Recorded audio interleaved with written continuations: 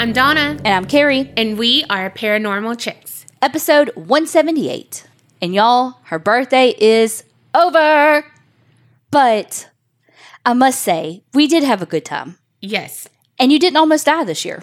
Until after my birthday. Not really. Like, I didn't almost die. I just didn't feel good. Yeah. Not the coronavirus. Not the coronavirus. Also, do we still say coronavirus? I feel like we say COVID, right? I don't know. I feel like I went back to like early 2020. It was just the monthly things, y'all. You know. And hers hates her. But tell them what we did do for your birthday. We held and fed a sloth. Ooh! And not in like the gross, like in the way. Yeah, I didn't think we were going to do it like me and Carrie. We're going to be able to like touch the sloth. Because in pictures, its nails and its eyes give me the heebie-jeebies. And it was very mesmerizing. Sidebar, this is going to be a long intro because, you know, we're talking about Donna. So if you hate these intros, skip. Like hit the button like 18 times. Well, when the sloth came out in all of its glory, I thought... Looks so fake. I was like, wait, are they tricking us? Is it like a stuffed animal? Oh, no, it moved. It's real. It's real. Well, we should say, too, this has been like months in the workings, too, because you have to book this out months in advance. But I think it's so cool because we got to be with the one whose name is Chewy. And Tiffany's niece, Christian, because she was like 4 years old when I met her, and now she's like 24. But she used to call me Chewy. Why, we don't know. She doesn't even remember why she would do it. Right. But she just started calling me Chewy. I don't know if she couldn't say Carrie. I don't know. But so I don't know. I just thought that was cute. Yeah, it was cute.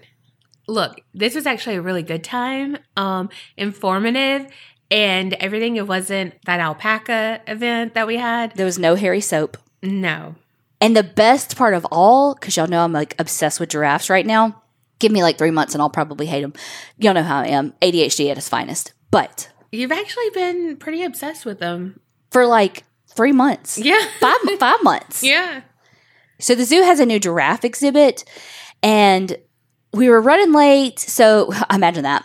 Initially, we were going to try to get to the zoo a little bit early, go walk, see the new giraffes, and then go to our sloth experience. But, you know, we're running late, so we couldn't do it.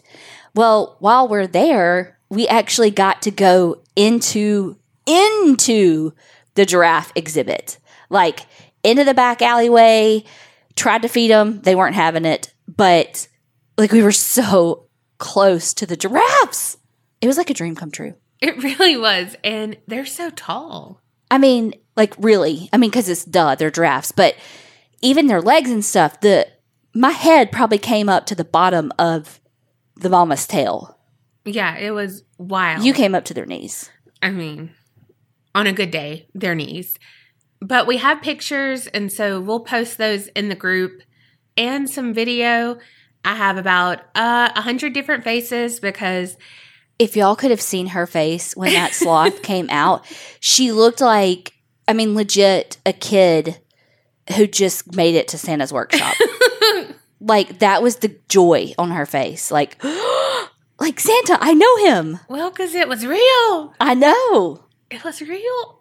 It was real. You had a more, like, reaction to the sloth than you did the alpacas. I think because... we were in Deliverance. Yeah. I didn't think I was going to die. Yeah. You know? Yeah, it was like a legit setup. Mm-hmm. Mm-hmm. Yeah. Like, if they had an alpaca exhibit, like, where I could go and, you know... do that there at the zoo, I would probably have even more of a reaction to that. But yeah, that hairy soap place, and you had to be on guard. Yeah, and if you don't know what we're talking about, go back and listen to the episode right around Donna's birthday last year. Not last year. 2 years ago. I forgot about the pandemic. And you'll hear that experience. It was one for the books. It could have been on Let's Not Meet.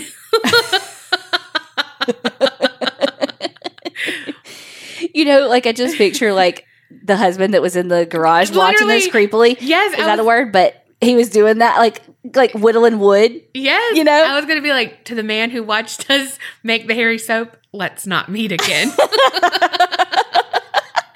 Poor guy. He didn't do anything. I know. Just watched. He was just living his best life. Like, He's probably like, God, why did they have to come today? It was a good Saturday and now I have to be out here. Don't they know how fucking hot it is? It's August in Mississippi. But yeah, it was a great birthday. That day was amazing. Then the week after, I was a sloth on the couch. And I watched the whole 4 seasons of Queen of the South. I was going to say, you watched the whole Netflix. Yeah, I did. I didn't do anything. I couldn't do anything. That's all right. So far, 36 hates me. Not as bad as 35 did. True. So big thanks to all of y'all who sent happy birthdays and everything in the Facebook group or in messages. All of that. Thank you so much. And Karen sent you the sloth blanket. Oh my gosh. And Ashlyn sent you the... She sent me carbs and cocks and the furry bones. Yes. Oh my gosh. And then she sent Like it was a piece of toast, a furry bone, and a chicken furry bone. Yes. Oh my gosh. And then a llama or an alpaca. They're interchangeable to me, okay? They're literally the same animal in my brain. Alpacas are cuter to me. Just because they're fuzzier. Their snout's shorter too, huh? I mean, sometimes. Oh, well, I don't know. I'm not a fucking farmer. No. You don't even know words. Anatomically. Well, you know who I'm thankful for? Patreoners! It should be noted, I have a lot of H's and a lot of Texases. Oh, okay. It's not a word. But first and foremost, thank you so much, Ashley G. from Virginia. Lindsay D. from Michigan. Kelly H. from Texas. Crystal B. from Kentucky. Amber H. from Texas. Jessica C. from Virginia. Osiris H. from Ohio. Julie K. from Texas. You sounded like that TikTok. If you're not listening to this podcast, where are you at? That's what you sounded like. Matt K. from Texas.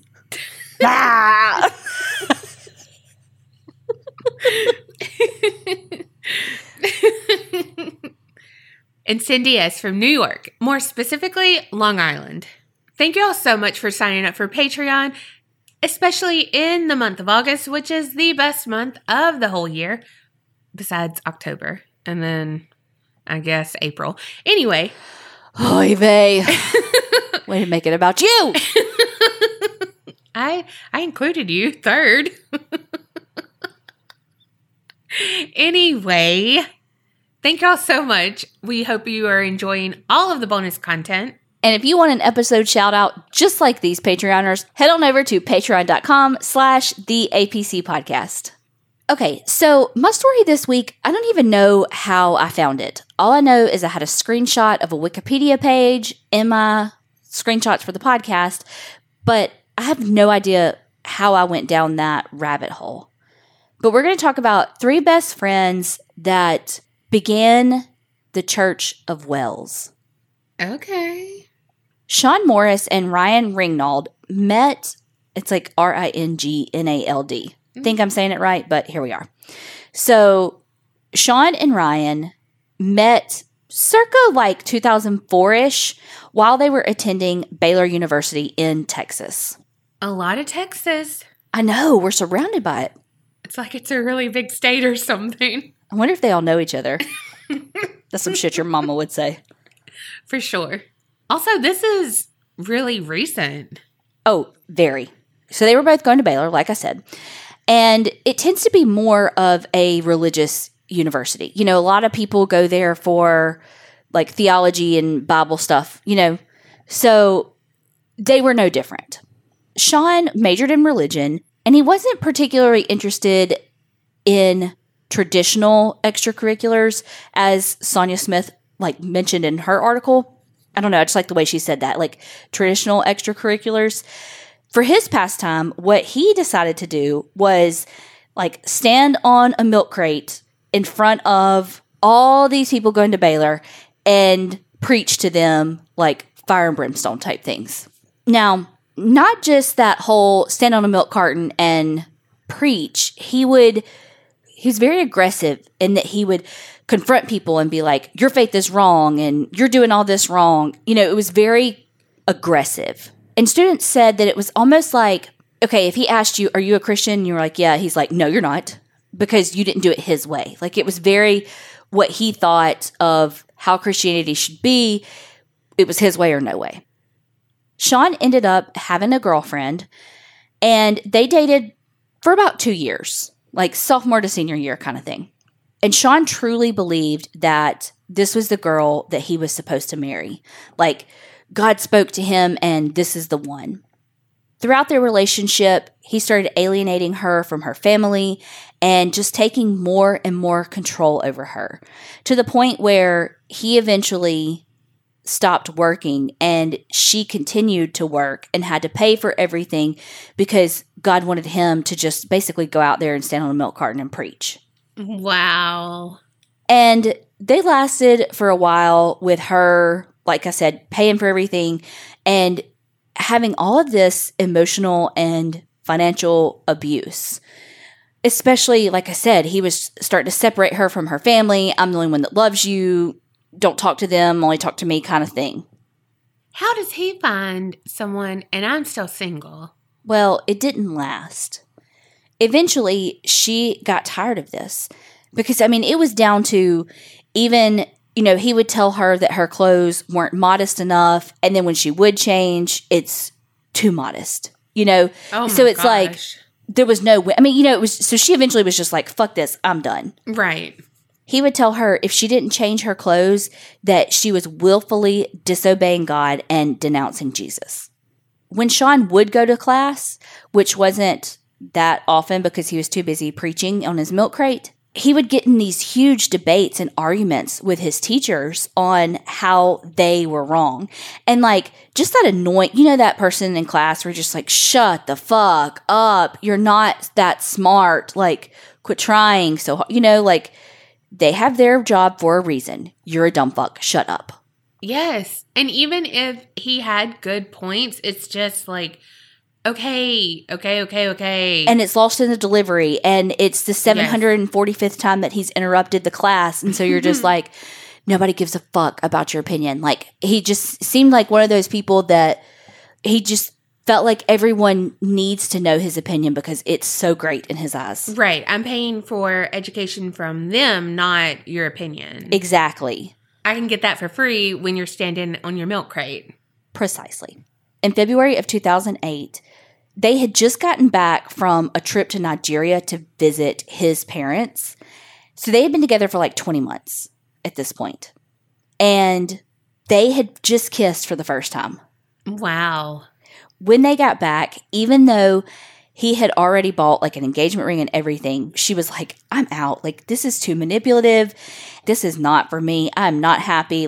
I've got to move on. Good for her. And when she broke up with him, he, of course, flipped his fucking lid and was like, you're disobeying the Lord. Because in his brain, God had told him that they're going to get married. So she's disobeying God by breaking up with him.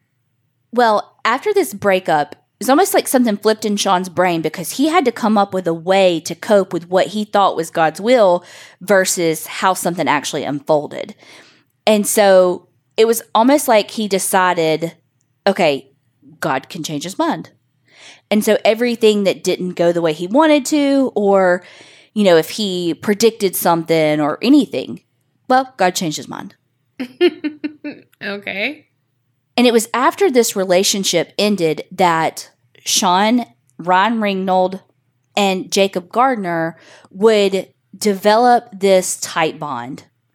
So Ryan and Sean had met Jacob at this church in Waco, but not Branch Davidian's church in Waco. It's the Antioch or something church. And they formed a friendship super fast. It was like when three people who have all the same bizarre beliefs and they just fucking find each other like a fucking fly to a flame. Yeah. It was like they just flocked to one another. Well, a little bit about Ryan Ringnold. So his time at Baylor was very different than Sean's. He was in a fraternity. He played tennis. He majored in speech and communications. He had the nickname Ringo. He was a fun-loving guy, I hate you right now. Because he had a nickname, he was completely different. Exactly. I hate you so much right now. Well, he had started kind of going on what he deemed to be like the bad path. I mean, he started dipping tobacco, had all these different CDs, started having some debt from, yes, I said he had a lot of CDs. Yes, I see your face. Okay. He had started with a little bit of an online gambling addiction and started having some debts from that. And that's when he was like, okay, hold up. I got to give myself over to the Lord. Not my words, theirs. So that's kind of when he flipped his script and him and Sean came together. They graduated from Baylor in 2008, and that's when their interest in religion and all even grew more. Together, they would just preach on the streets. And after a couple of years, they actually had some followers. And they started this little church in Arlington, Texas. But Arlington being bigger, they weren't able to afford things. And so in 2012, that's when they moved to this little tiny town kind of close to Lufkin, Texas, called Wells. And this town only has like a population of like 800. It's a very small town. So that's when they went from being like the Church of Arlington to the Church of Wells. And I'm not sure that was the exact title of the Arlington thing, but close enough. I listened to this podcast called Cultish, and they had a guy, well, they did like a 2-part series on the Church of Wells, and they had a guy on there by the name of Matt Meyer. And just like a little bit of what he said on that podcast, and you can find some of his videos on YouTube about like his interactions with the church.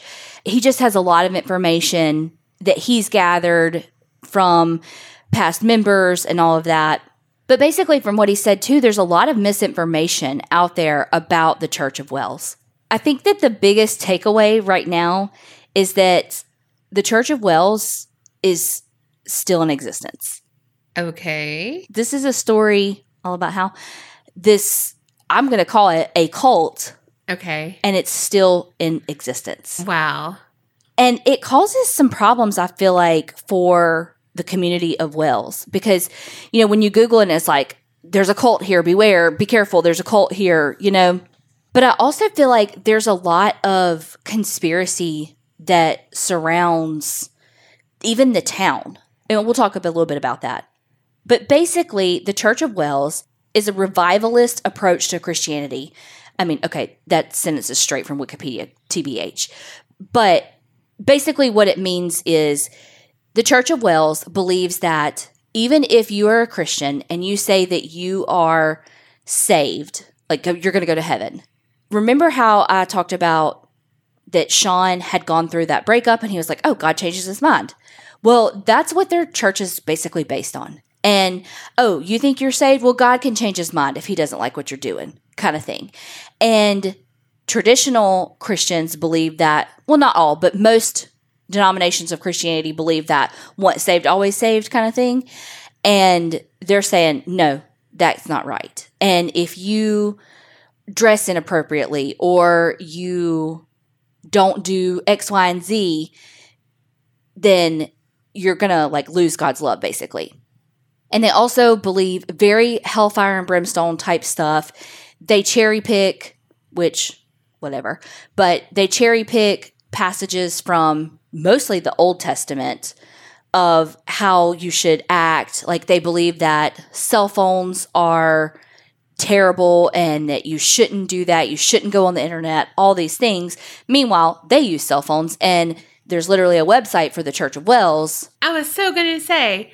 It's very like Amish meet Scientologists, where it's like how the Amish are like, no phones. Yeah, you can actually have one in your barn. And actually, if you need one, you can borrow one from the English, air quotes around that, because anybody that's not Amish is called the English.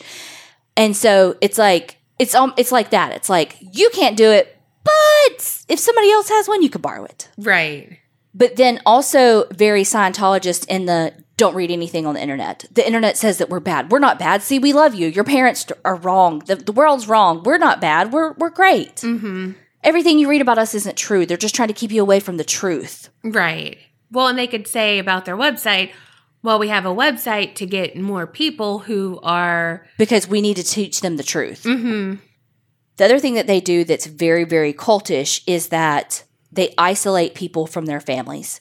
So there is a passage in Luke 14:26 that basically says, if man comes to me being God, and you don't hate your father, mother, wife, children, and brethren and sisters, and your own life, you can't be my disciple. Like literally that's what it says.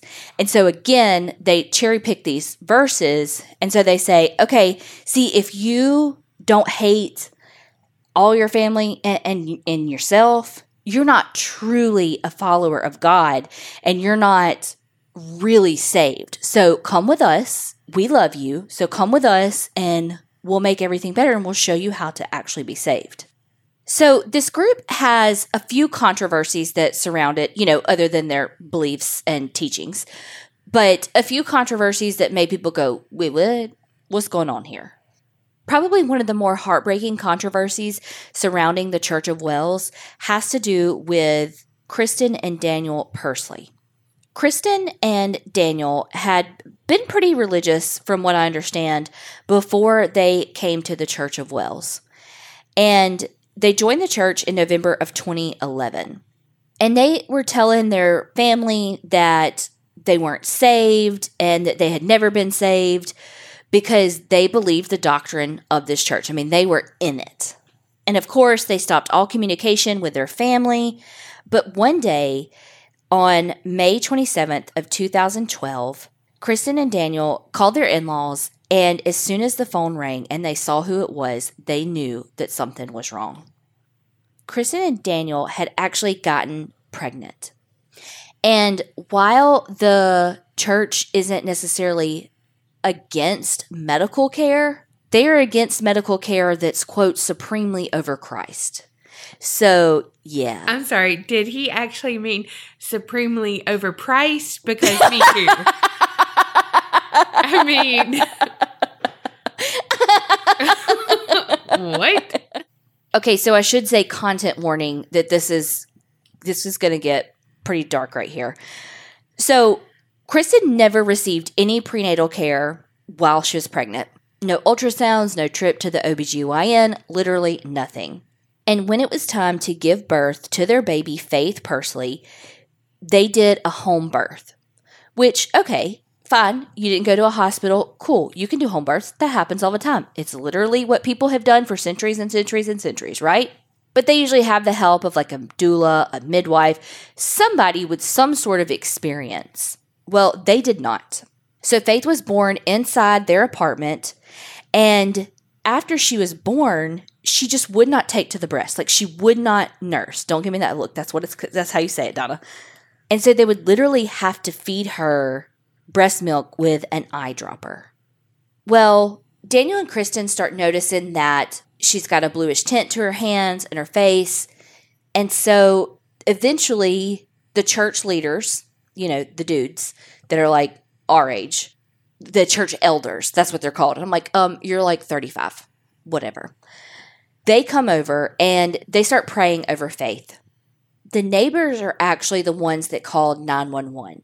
They called the cops because of basically a noise disturbance, because they heard chanting. Now, I will say that I saw that in some places that Daniel called the police, but everything else I saw said that it was just actually the neighbors. And when police get there, they find baby Faith laying in the bassinet, wearing a diaper and a blanket, and they realize that she has passed.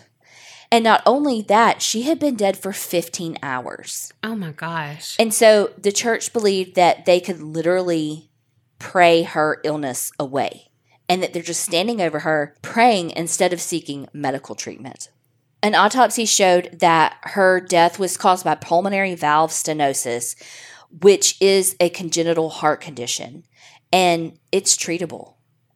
And that in the time from her birth to her death, she had lost 2 pounds, which is a fuck ton for a baby. Yeah. Like, they always lose a few ounces from the time they're born to, their first appointment, like a week later, or however it is. They always lose some, but fucking 2 pounds. And from what I can find, there have been no charges ever filed.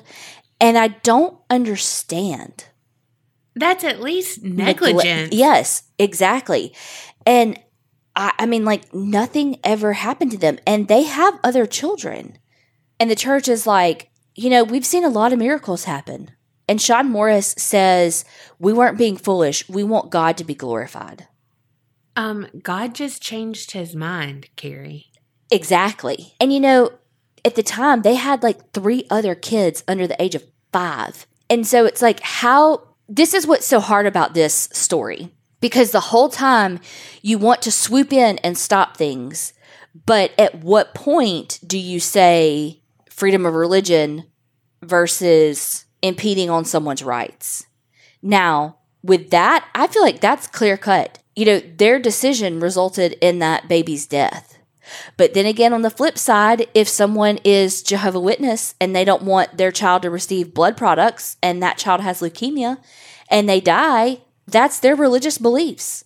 So, it's like, at what point do you say, no, we have to step in because this is a child versus it, like I said, impeding on or encroaching on their religious beliefs, and so that is what is so hard about this story, because there's so many situations that come up, and I've got a couple more little stories like that. And then it's like, no, like, stop that. They're a cult. Like, how can authorities not swoop in and say, no, this is wrong? But usually they're adults and it's their fucking religious freedom. Well, honestly, how would they even have a birth certificate or anything for faith? Yeah, I don't know. Because you would just send off for it. Okay. Yeah, I mean, you could do a home birth and then send off for it. It doesn't. But it would have to be with people there, right? No. People have home births all the time and get birth certificates. Yeah, but with a doula? Yeah, but no. Oh, I don't know anything about this. Yeah, but you can still get one. You just, I don't know what you do. I don't know how you do it. But, I mean, think about people from 1912 that have a birth certificate. Well, yeah. You know what I mean? But people have home births that their granddaughter is the doula and their other granddaughters have, you know what I mean? I don't know why I said granddaughter, but somebody in the family is the thing, and it's not like a hired thing. I don't know. I don't know exactly how it works, but they would be able to get a birth certificate, I feel like. I don't know. Y'all tell us, because what the fuck do we know? But again, that is one of those cases where it's like, how do you protect these children and still make sure that you are allowing them to have their religious freedom? So remember how I told you I listened to that podcast, Cultish, and it had that Meyer guy on it? Yeah. Okay. So he actually lives next door to the cult.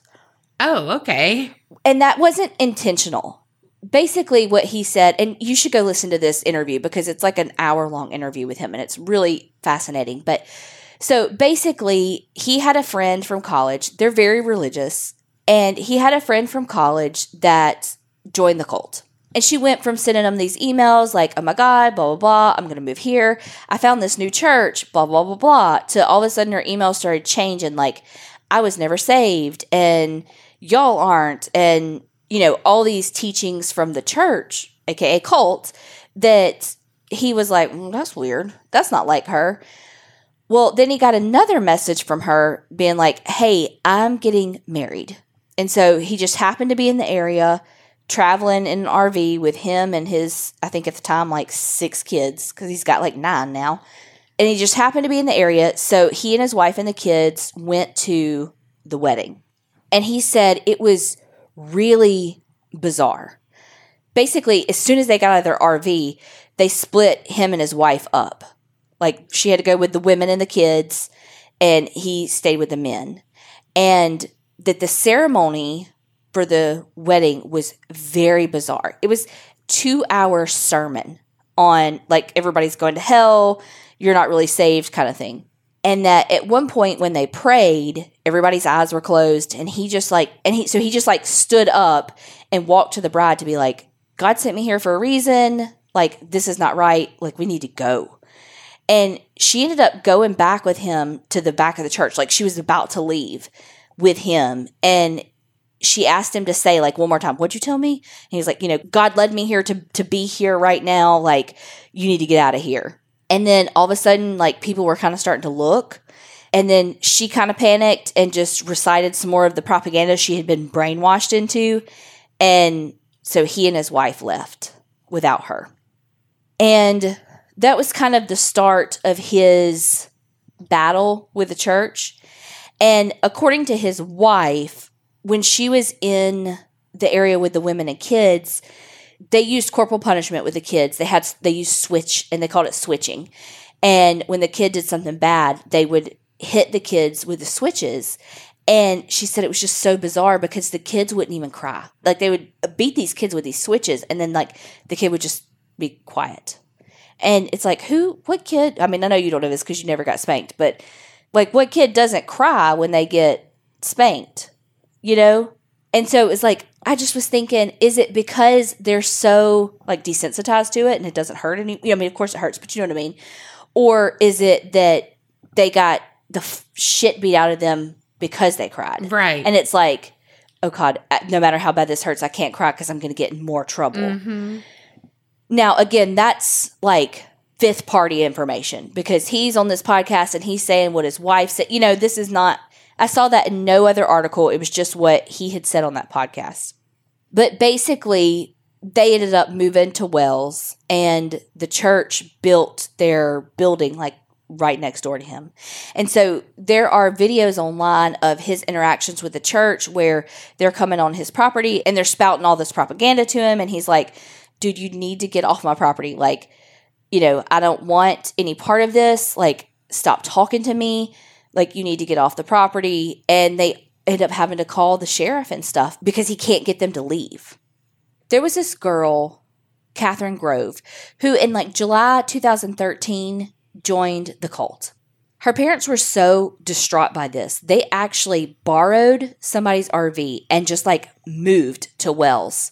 And they lived there for a few months trying to be able to see their daughter, meet with her, just like have a conversation with her. And I feel like just like in Scientology, you have to cut, like I said, you have to cut ties with your family members who aren't in this cult. Just like Scientology, you have to cut ties with family members and people who aren't Scientologists. Well, long story short, apparently Catherine had tried to escape from the cult 4 different times. And every time when the sheriffs would pick her up, she would just say, take me back. And that's why some people think that maybe the sheriff's department is like in on it with this cult, because it wasn't until one day when Catherine escaped and she actually crossed over into Angelina County that she actually got away. And so they're like, that's sketch, that when it was finally a different sheriff's department that helped her, you know, she actually got away versus this other sheriff's department taking her back every time. However, she's an adult. And if she's asking to go back, you got to take her. You can't be like, well, see, you're in a cult, so no, we're not going to take you back, you know? But what if they're lying and she never asked to go back? Well, that's what people are saying. Yeah. But, I mean, who knows? But I feel like this is like the only thing that I could find. And again, there's so much conspiracy and all of that surrounded by this cult. And it's not that big of a cult. Like, it's not like it's 200,000 members. It's like 90 members, you know? When Catherine left the cult, she just randomly reached out to her dad and said, I need you in Wells. They're only 4 hours away at this point, so they fucking book it over to Wells to try to help her. She's found walking down the road wearing this turtleneck and a long black skirt, and she's carrying her purse. She was super pale, and people are like, you know, we had seen her around town, so they knew who she was because, again, she was this one that, like, escaped all the time and always went back, you know, so she was kind of known. Plus, again, Wells is a very small town, and, I mean, you know the cult, you know? Well, once she crossed into Angelina County, she stopped somebody and asked them to use their cell phone so that she could call 911. And, you know, they said that it was almost like she didn't know how to interact with people and the world. And she told the 911 operator that she needed someone to pick her up. And this time, she didn't say that she wanted to go back. She never mentioned it.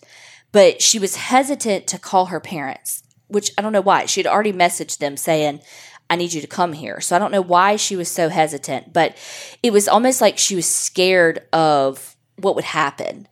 But the sheriff just told her, like, look, but he's like, a father's love, it's hard to explain. Like, you're still his little girl. Nothing's going to change that.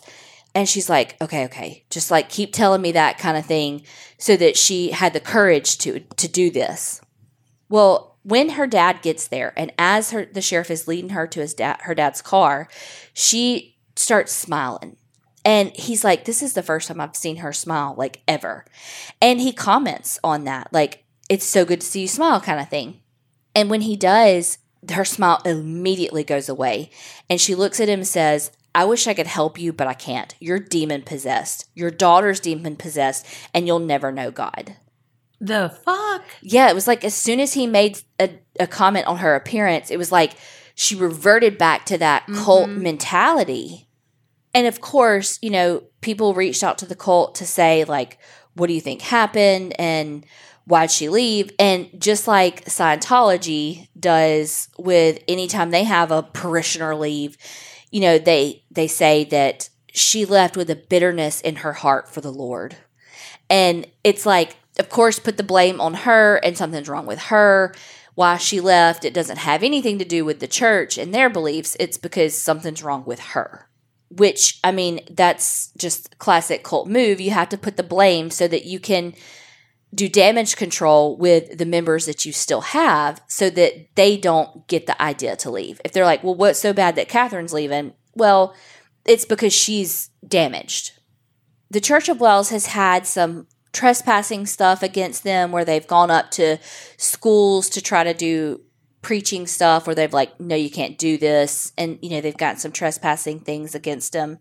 In April of 2014, Sean Morris and this parishioner member, whatever, by the name of Taylor Clifton, they went to the homecoming parade for Wells. And while they were there, they were doing their preaching, and they were literally screaming at the people in the parade and the people there. But, you know, especially this is a homecoming parade for the kids. Like, picture, like, the band and the cheerleaders and the dancers and the blah, blah, blah, blah, blah. And they're screaming at them how they're going to hell and only God loves them and all of this. And so some of the parents just had enough. And the dads were like, leave my kids the fucking alone. And they started beating them up. Like, don't hit anybody. That's not cool. But they started beating up Taylor and Sean. And Sean and Taylor never fought back. And they ended up not pressing charges on the parents that hurt them.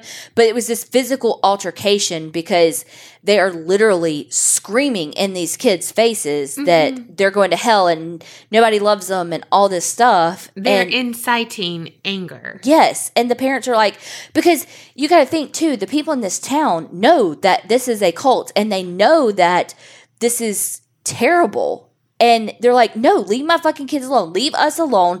You go do you in your area, but you leave us the fuck alone. And they just had a fuck enough of it. Again, we're not condoning violence. Like, but they just got to that point of rage where they just couldn't hold it back. Then, sorry, this one kind of makes me giggle a little bit. Then in June of 2015, 6 members of the Church of Wells went to Lakewood Church in Houston. Oh, goodness. Which, if you don't know, is Joel Osteen's church, who is that mega preacher that you see on TV that sells all the books, that looks like if Haley Joel Osment and Screech had a baby. Doesn't he? Does his face look like Haley Joel Osment to me? I think it's Osment. Oh, what is it? What did I say? Osmond. Oh. I think. Something like that. Yeah, it's not Osmond. I don't know what I was saying. It's not that. But look, didn't his face just look like really it's the eyes? Anyway. He's like the smiling preacher, or the happy preacher. Yeah, he's basically the life coach. Mm-hmm. So they go to this church. But it's in the old Rockets Stadium. Yeah. Yeah, this was a literal basketball stadium that when the Rockets moved to the Toyota Center, he like bought it and made it this Fort God. And it's fucking huge. Look, when I lived in Houston, I was like, I gotta go one time. Like, I gotta see what this is all about. It took us 2 hours to get out of the parking lot when the service was over. There was like smoke and lights, and it ain't my thing. It ain't my thing. So anyway, so they go to Lakewood Church, and they just like stand up and are screaming in the middle of this service, like, again, all their propaganda shit. And so they get arrested for like a disturbing the peace during this church service. I just thought it was comical, though, that, Joel Osteen has some controversies surrounding him too, because, again, Lakewood is this huge church that makes so much fucking money. And he's got this massive house and private planes. Yes. Very Jim and Tammy Faye Baker. And when Houston was flooding from a natural disaster, refused to open the doors of the church for like refugees, basically, of the floods. And so they got a lot of backlash because you're this church in the community and you are getting like a tax exempt status because you're supposed to be helping the community. And when the community needs you the most, you literally lock the doors and like, sorry. I mean, we may have 750,000 million square feet of church that we could house these people, but yeah, we're not going to do that. Sorry, that's just near and dear to my heart because I love Houston so much. And that made me so mad. Anyway, so it's just comical. These cult members going in screaming at this other controversial pastor. Yeah. It's just like, damn. You know that part, gosh, is it, you're going to be like, really, these two? But is it Dude, Where's My Car? Or The Hangover when it's like, no, it's The Hangover. It's like, but did you die? Yeah. I just picture them, but you're not saved. But you're not saved. Like, but he changed his mind. Yeah. But he changed his mind. Yes. Every time Joel is like, he accepts everyone and he will never, but he changed his mind. Yes. He can change his mind. Everything. And be like, oh my God, get these motherfuckers out of here. Again, there's more little incidences where people were like arrested for trespassing or disturbing the peace for their preachings and all of that, which the church sees no issue with that because they're spreading the word. Right. How do you believe in this religion and how do you find any solace in it that he can just change his mind whenever? Because it doesn't matter if you follow it and you are in that teeny tiny area that they're giving you to walk, Yep. Whatever, he can just change his mind. It doesn't matter if you're doing everything right. If you're saying he can just change his mind anytime ever, he can literally just change his mind anytime ever. Hey, can he change his mind? He can just change his mind. I was just wondering because I didn't understand it the first 743 times you said it. Well, I'm just saying, but how is that something that someone says, hey, you know what? I want to be a part of this that I am going to literally have to not literally, but figuratively have to walk on eggshells my entire existence. Yeah. So I have one more little story that I want to tell. So there was a guy named Jordan Reichenberger, and he himself was quite religious and had gone to downtown Austin Halloween of 2016 because he was going to Austin to preach the gospel. And I'm sure chose Halloween because, the things. Well, his family all of a sudden couldn't reach him. And they were like, oh my God, did he get carjacked? Like, did something happened to him? Freaking out because they couldn't reach him. Well, then he texts his family, I don't think it's my time to leave yet, like talking about leaving the area. And then he texts some friends and he said, do not fear for me, my friend. I have decided to follow Jesus and forsake all. Please forgive any pain or grief I have caused you. Well, this is what had happened. He was up there preaching, to all the people who were having fun on Halloween. When some of the members of the Church of Wells came up to him and said, started asking him questions and we're like, hey, you know what? We're leaders from the church of, or elders, whatever, from the Church of Wells. You want some water? Gave him some water. Like, hey, here's what we think. Tell us what you think. Cool. You want to come to our church with us for a little while, hang out, yada, yada, yada. Well, as soon as he gets in the car with them, they start like pelting him with like, this is our belief and da-da-da-da-da, question him. And, it's just like over and over and over again. It's like drilling it into him. And so he ends up being at the church for like 5 days. When he gets there, he gets out of the van and they like take his clothes from him, give him different clothes. And it was like everybody already knew his name. And they're like, oh, we love you, we love you, we love you. Which is kind of what happened to the Myers guy, because it was like at first everybody from the church was like, cult was really, really mean to him. And then one day he found out from someone who escaped that Sean had actually like texted everybody, which I'm like, why do they have phones? But whatever. Text everybody and was like, actually, let's be nice to him. And so now they were like, we love you, we love you. And they're like all so nice. Much like this. It's like they're overboard with it. So he's gone for, like I said, like 5 days. And his family finally like pings his phone and figures out where he is. Like, find my iPhone something. Figure out where he is.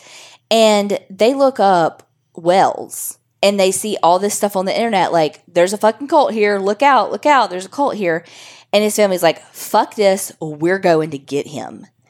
When they get to the Church of Wells to get Jordan back, they have to speak to the elders before they'll give his family permission to talk to him. Oh, hell no. Exactly. Well, what do you do, though? You can't just, like, break in because then you're trespassing and he's an adult, right? So they, like, tat the elders to be like, okay, but can we see him? And at first, they wouldn't let the family talk to him without someone from the cult being present. Very Scientology of them. I said what I said. We're about to get doxxed, but I said what I said. For some reason, though, they finally agreed to let Jordan go eat lunch with his family. So once they got Jordan, like, in the car, it was like, see ya, and, like, never fucking came back. When they get him home, though, his mom notices, like, something's off, man. Like, something's real weird. And so she actually gets a drug screen done. I was about to say, do a talk screen. Something's in the water. Well, like, literally. So she does a drug test and finds out that there are sleeping pills and muscle relaxers in his system. Damn.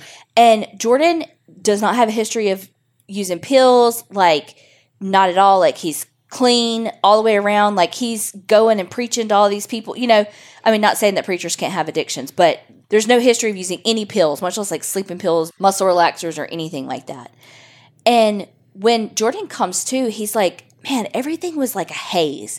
Like, from the minute he got in the van, car, whatever they took him in, it felt weird. And he was like, you know, they were in charge of his food. They were in charge of all of that. And he was like, it was like he was drugged. And there's actually a 2-part Dr. Phil series on this.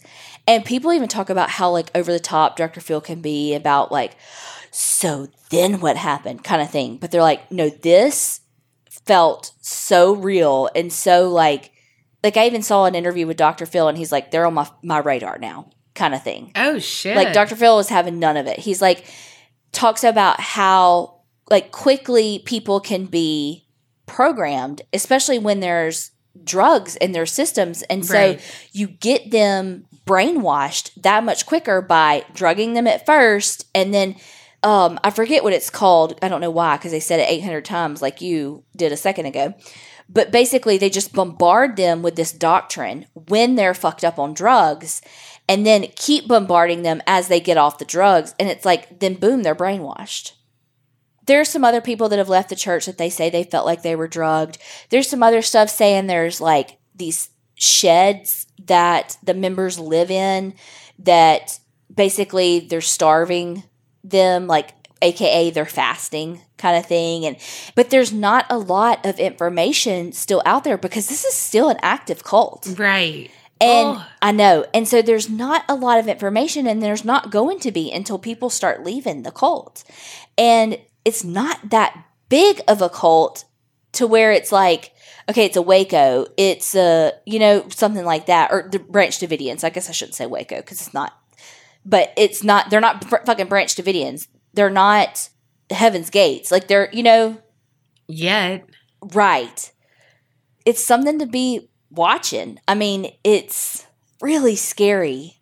And again, it's one of those things where, and I just kind of glossed over like Catherine's story because there's way more to it. Again, she tried to escape like 4 times, but every single time she had to go back. But again, it's where do you draw the line of they're an adult and they can make their own decisions and religious freedoms versus, no, we have to protect people.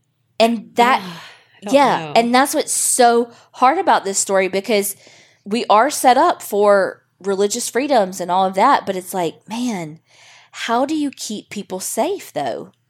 Especially a poor innocent baby that, never stood a chance because the minute that she wasn't eating, she should have been taken in for care and she wasn't. She was fed through a freaking dropper. She's not a kitten. Right. Yeah. I don't know. Right? But there was it's just the way that they teach and the way that they isolate people and all of that, it's just very interesting to see how it lines up with every other cult we know about and Scientology. And with the like shunning of people and all of that too and all of that, it's very Amish too. Yeah. I wonder if 2020 made their followers grow. Like with everything happening with the pandemic and stuff, if it made people think he could change his mind or like Jesus could. There we go. I had to give it one more time. Yeah. But you know what I mean? Like with everything up in the air and like all of this uneasiness and just with everything, like when people... They're searching for answers for stuff. Yeah. Well, I would hope not because this cult gives me fucking anxiety. Me too. It's like you never know where you stand. I need to know where I stand. Yes. This would not be one that I would sign up for. Hell no. I would not fall for this one. No. And there's like footage of, I think it's Sean talking about this wife who was physically abused by her husband and that she deserved it. And so there's, hell no. Yeah, this is, they are awful. Awful. But until they do something illegal that we can prove, there's no shutting it down. And even then, there's not necessarily anything shutting down the cult. Right. But look at Warren Jeffs with the FLDS. He's in fucking prison right now, and he's still running it from fucking prison. Mm-hmm. So it's like, and I don't know why I said prison so weird, but so it's like, even if they catch them in something where they could put, let's say, Sean Morris in jail, would it end the cult? You have to think of the level of deprogramming that goes into this. And they say that like you can see some of the members like walking around listening to headphones and stuff. And I'm wondering if just like the Branch Davidians and all and the Jonestown where they just like pipe in this rhetoric over the intercom system kind of thing, if in their headphones they're listening to this over and over and over and over again. Mm-hmm. And so it's like, even if he went to jail, they're so indoctrinated and brainwashed that, without deprogramming them, would the cult end? Could I be their deprogrammer? Y'all, he changed his mind. Y'all are saved again. Hallelujah. I just had to say it one more time. Okay. Can we do your story now? Okay. So Carrie's story was frustrating and sad. And unfortunately, mine is no different. Oh, shit. Or is it? Dun, dun, dun. Picture it. Salina, Texas, March 13th, 1990. I'm sorry. Texas. Or however I said it. Yeah, I don't know what that was. All right. Olivia and Travis Mabel, along with their 7-year-old son, Aiden, were living their dream on their 13-acre farm known as Footlights Ranch. On this day in March, though, they couldn't find Aiden. And that wasn't like him. Sure, he was a kid and he would explore because, hello, he lived on 13 acres. But he would always respond to his parents. He knew the rules. But this time he didn't. And so his parents knew something wasn't right. And after they searched the property, they unfortunately did discover something was wrong. Aiden had accidentally drowned earlier on the property that day. Oh my God. And that was the moment life stopped for Olivia and Travis. You know, their beloved son was gone and gone way too soon. But Olivia took the loss harder than Travis did, and that drove a wedge between them. And that's not uncommon. We've seen that lots in parents that have had trauma and such tragedy as they've had. Like a kid goes missing or a kid is murdered or something like that. Absolutely. Right. But we've seen where one parent might get caught up in that loss or in that cause of, I have to search for our child. That's going to be their mission. You know, they're not going to give up, blah, blah, blah. But the other parent tries to do what they think is best and move on. And that's what Travis did. He tried to make the best of what they had together. He wanted them to be happy and live their lives like he thought Aiden would want them to do. As sad as he was knowing that his son was gone forever, but Olivia just could not get past that. She soon distanced herself from everyone. She no longer worked. She no longer hung out with friends or even talked to family.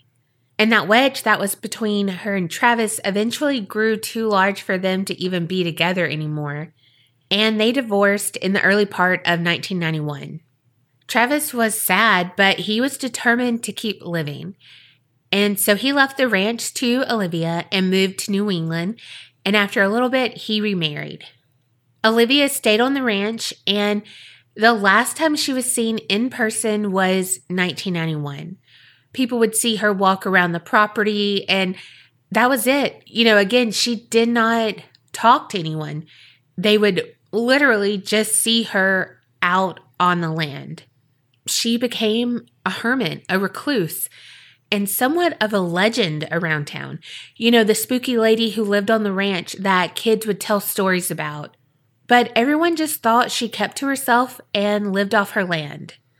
Months went by, years went by, and seriously, 3 years later, on February 27th, 1994, was really the first time anyone ever thought of her again. Around 9:30 at night, there were several 911 calls coming from the Mabel Ranch. Well, all the calls were silent, but the police had to respond anyway. We all know that, especially since there were several in a row. When the police arrived at Olivia's house, they knocked. There was no answer, so they tried to enter the home, but the door had swollen in the heat. You know, it hadn't been opened in what seems like forever, and so it was swollen shut, basically. But they finally were able to get inside, and what they found was it looked like no one had lived there for years. It was dusty. It was almost decrepit, but maybe she was just a really bad housekeeper. Maybe the legends were real and she was, you know, a scary bitch. But they didn't know how eerie that night was going to be until they started going through the bedrooms, searching for who made the calls.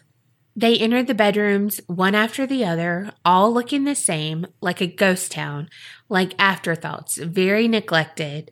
Dust, cobwebs, things that looked like they hadn't been moved in years. Until they got to Aiden's room. And it was as if this was the only room that had life within the walls, even though that's where they found it. The body of Olivia Mabel. She was sitting in a rocking chair, her body slightly decomposed due to age, it seemed, and in her hand she held a stick doll. Think Norman Bates' mom in a rocking chair, basically. But anyway, so the room was clean but not spotless. On the opposite wall of Olivia's body, there was what seemed to be a homemade shrine or an altar to Aiden. So this is why I say not spotless, because it was kind of that clutter on that wall that made it not spotless. Yeah. Around the altar were letters that Olivia had handwritten, pictures that she had drawn, all to Aiden. There were words in different languages that roughly translated to construct or to build. And those words were found by the altar. There was this one letter that they found, and it was dated on the same date that they entered the house, February 27th, which dumbfounded them again because this house, Olivia's body, everything was aged. Everything showed signs that there had been no life in there for years. But it was dated that day, that same day. And so they couldn't figure out how that was possible. The letter that had that date on it, this is what that said. My Aiden, I'm sorry. I'm so sorry. I should have never let it get like this. I'm leaving. I will not let you keep me, you vile, evil creature. Mommy's coming for you, Aiden. My sweet Aiden. Mommy loves you. What? Right? Francesca Santiago was one of the first officers on the scene. She said that she had an uncle who was into some of the more occult kind of stuff. And so she recognized the altar and some of the symbols immediately. But when she walked into that room, she felt a very angry presence. And she just felt that that presence was looming over just that room. But no one really wanted to say anything weird went on there because that would make them all seem like they believed in all of this nonsense, right? So with this case of Olivia Mabel, the city basically concluded that she died of a broken heart. You know, she died of self-negligence, and the calls were just some sort of glitch. The letters were post-dated and just kind of a weird happenstance that they ended on the same date that the police were called in. And so Olivia Mabel's case was basically closed and considered a natural death, even though there were so many unanswered questions around it. And then there were so many spooky happenings and eerie circumstances around the land. The owner of the property, Christopher Hagen, he came into ownership after her passing, obviously. He had a hard time selling the property because the rumors were growing by the day. And so to put a stop to it, Christopher got in touch with a paranormal investigator from Austin. His name was Drew Navarro, and he wanted his expert opinion. But the moment Drew stepped onto the property, he said that he had never been in a place that had such an imposing force. He said he couldn't breathe and his heart was constantly racing. Drew went on to describe the land, the house, the energy as being possessive, but in the way of a child who's jealous and throwing a tantrum to get your attention. He said that he wasn't sure what's lurking there, but what he did know is that he didn't want to stay there for long, and no one else should either. But like I mentioned before, there were so many legends about Olivia before she was ever found dead, but now the people of Salina had more legends about Olivia. They believed that Olivia might have conjured up someone or something while she was trying to contact Aiden, or while she tried to create a version of Aiden that would live with her in that room. But she didn't know what she was doing, and it got out of control. And we've kind of spoken about this thing before, where something wasn't real, but you gave it power by believing in it, by thinking it into existence. We kind of skimmed over it with the talk of Slender Man before, when we talked about him maybe being a tulpa. Right. Okay, so if you don't remember, a tulpa is believed to be basically a thought that has now been materialized into a form. So it's now a physical materialization of a thought. That's like from Wikipedia. In some studies and writings, it shows that after manifesting a tulpa, it can turn on the creator, which could have been what happened to Olivia. Some people might say that, oh, an imaginary friend could be a tulpa, which sure, it could be. But the thing about a tulpa is that you keep thinking about it and you keep building onto this thought that you have now given a life, and they can be seen by everyone, not just who created them, i.e. Slender Man. So as they gain energy and strength, they gain visibility too. there was this Russian psychiatrist who published her experience with a shaman, and he had merged his stream of consciousness or his spirit with hers. And so she said this was kind of proof that a tulpa could exist, how he merged his spirit with hers. And there's also different Buddhist teachings that talk about different holy men who created tulpas. And what they would do is they would have these tulpas guard divine locations and such. Because a tulpa doesn't have to be human. It can be a shadowy form. It could be an animal. It could be an inanimate object like a stone, a tree.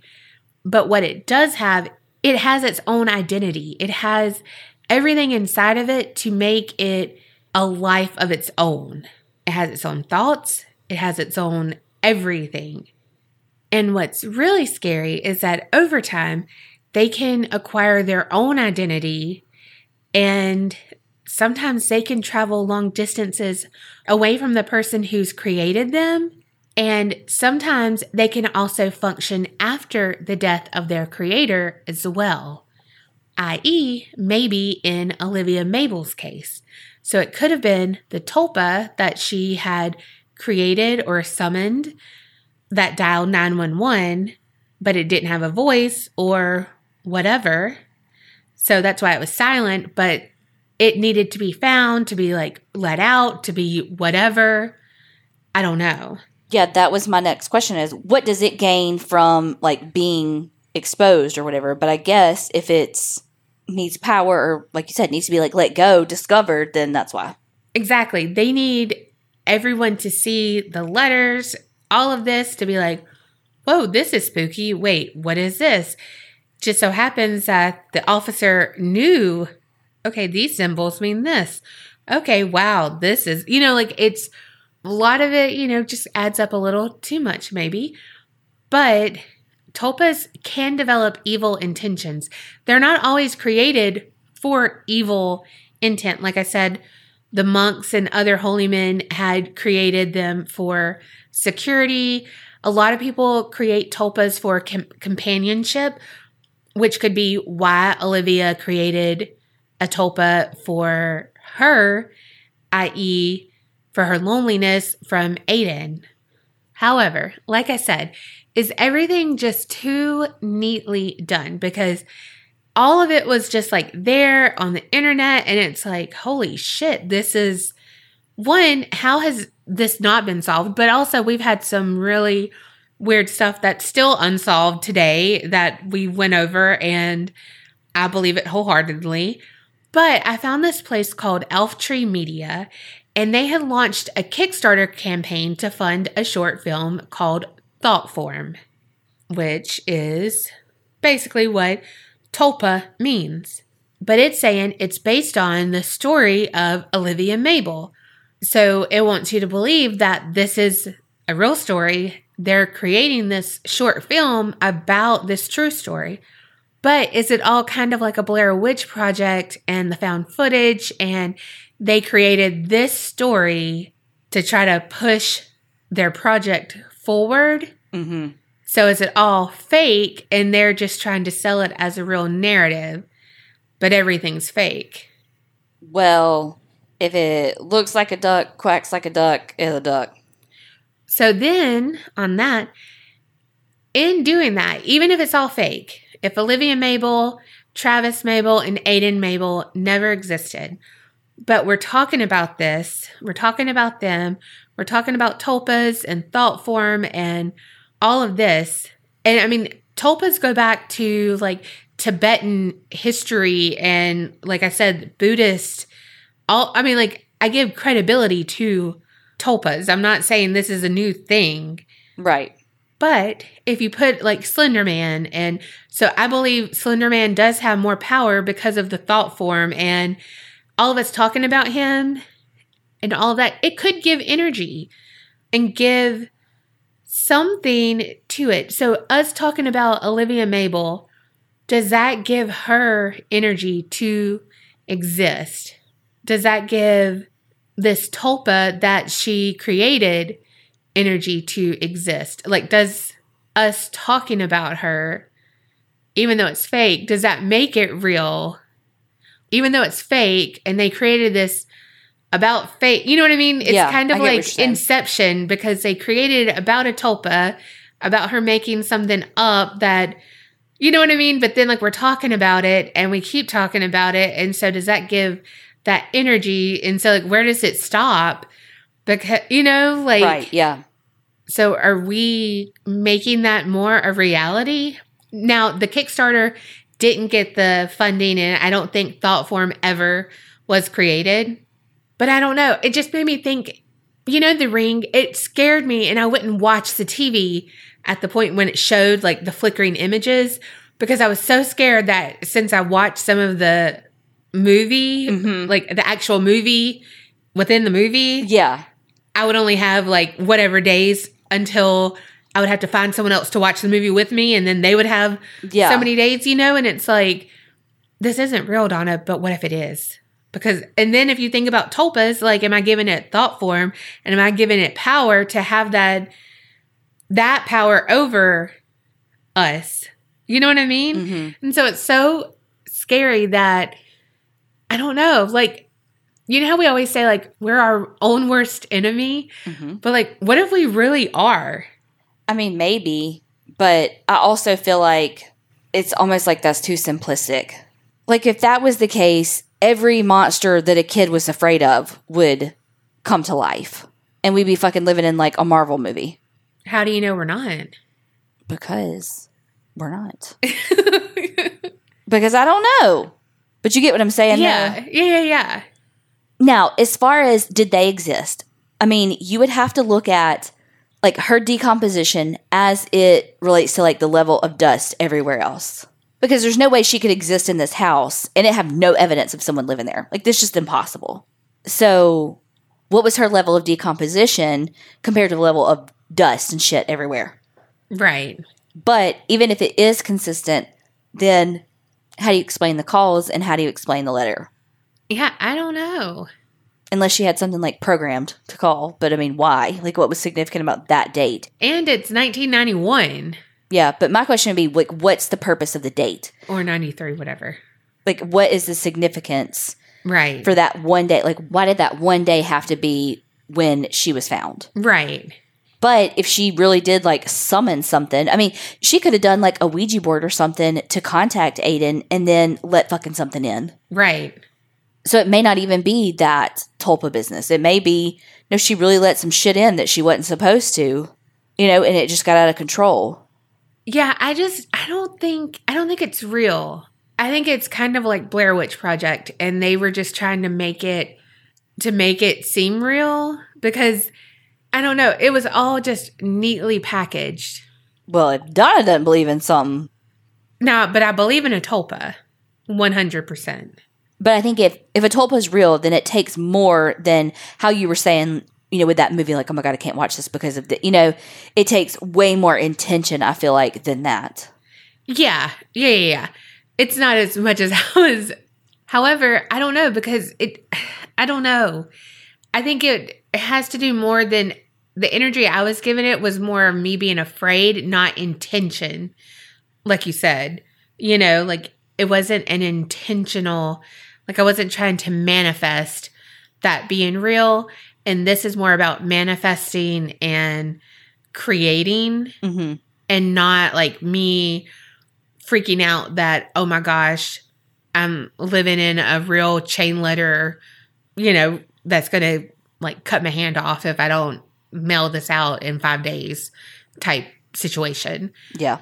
But I believe in manifestation and stuff, so I have to believe in tulpas and that power of when you put your mind and your energy into something, that it can create something.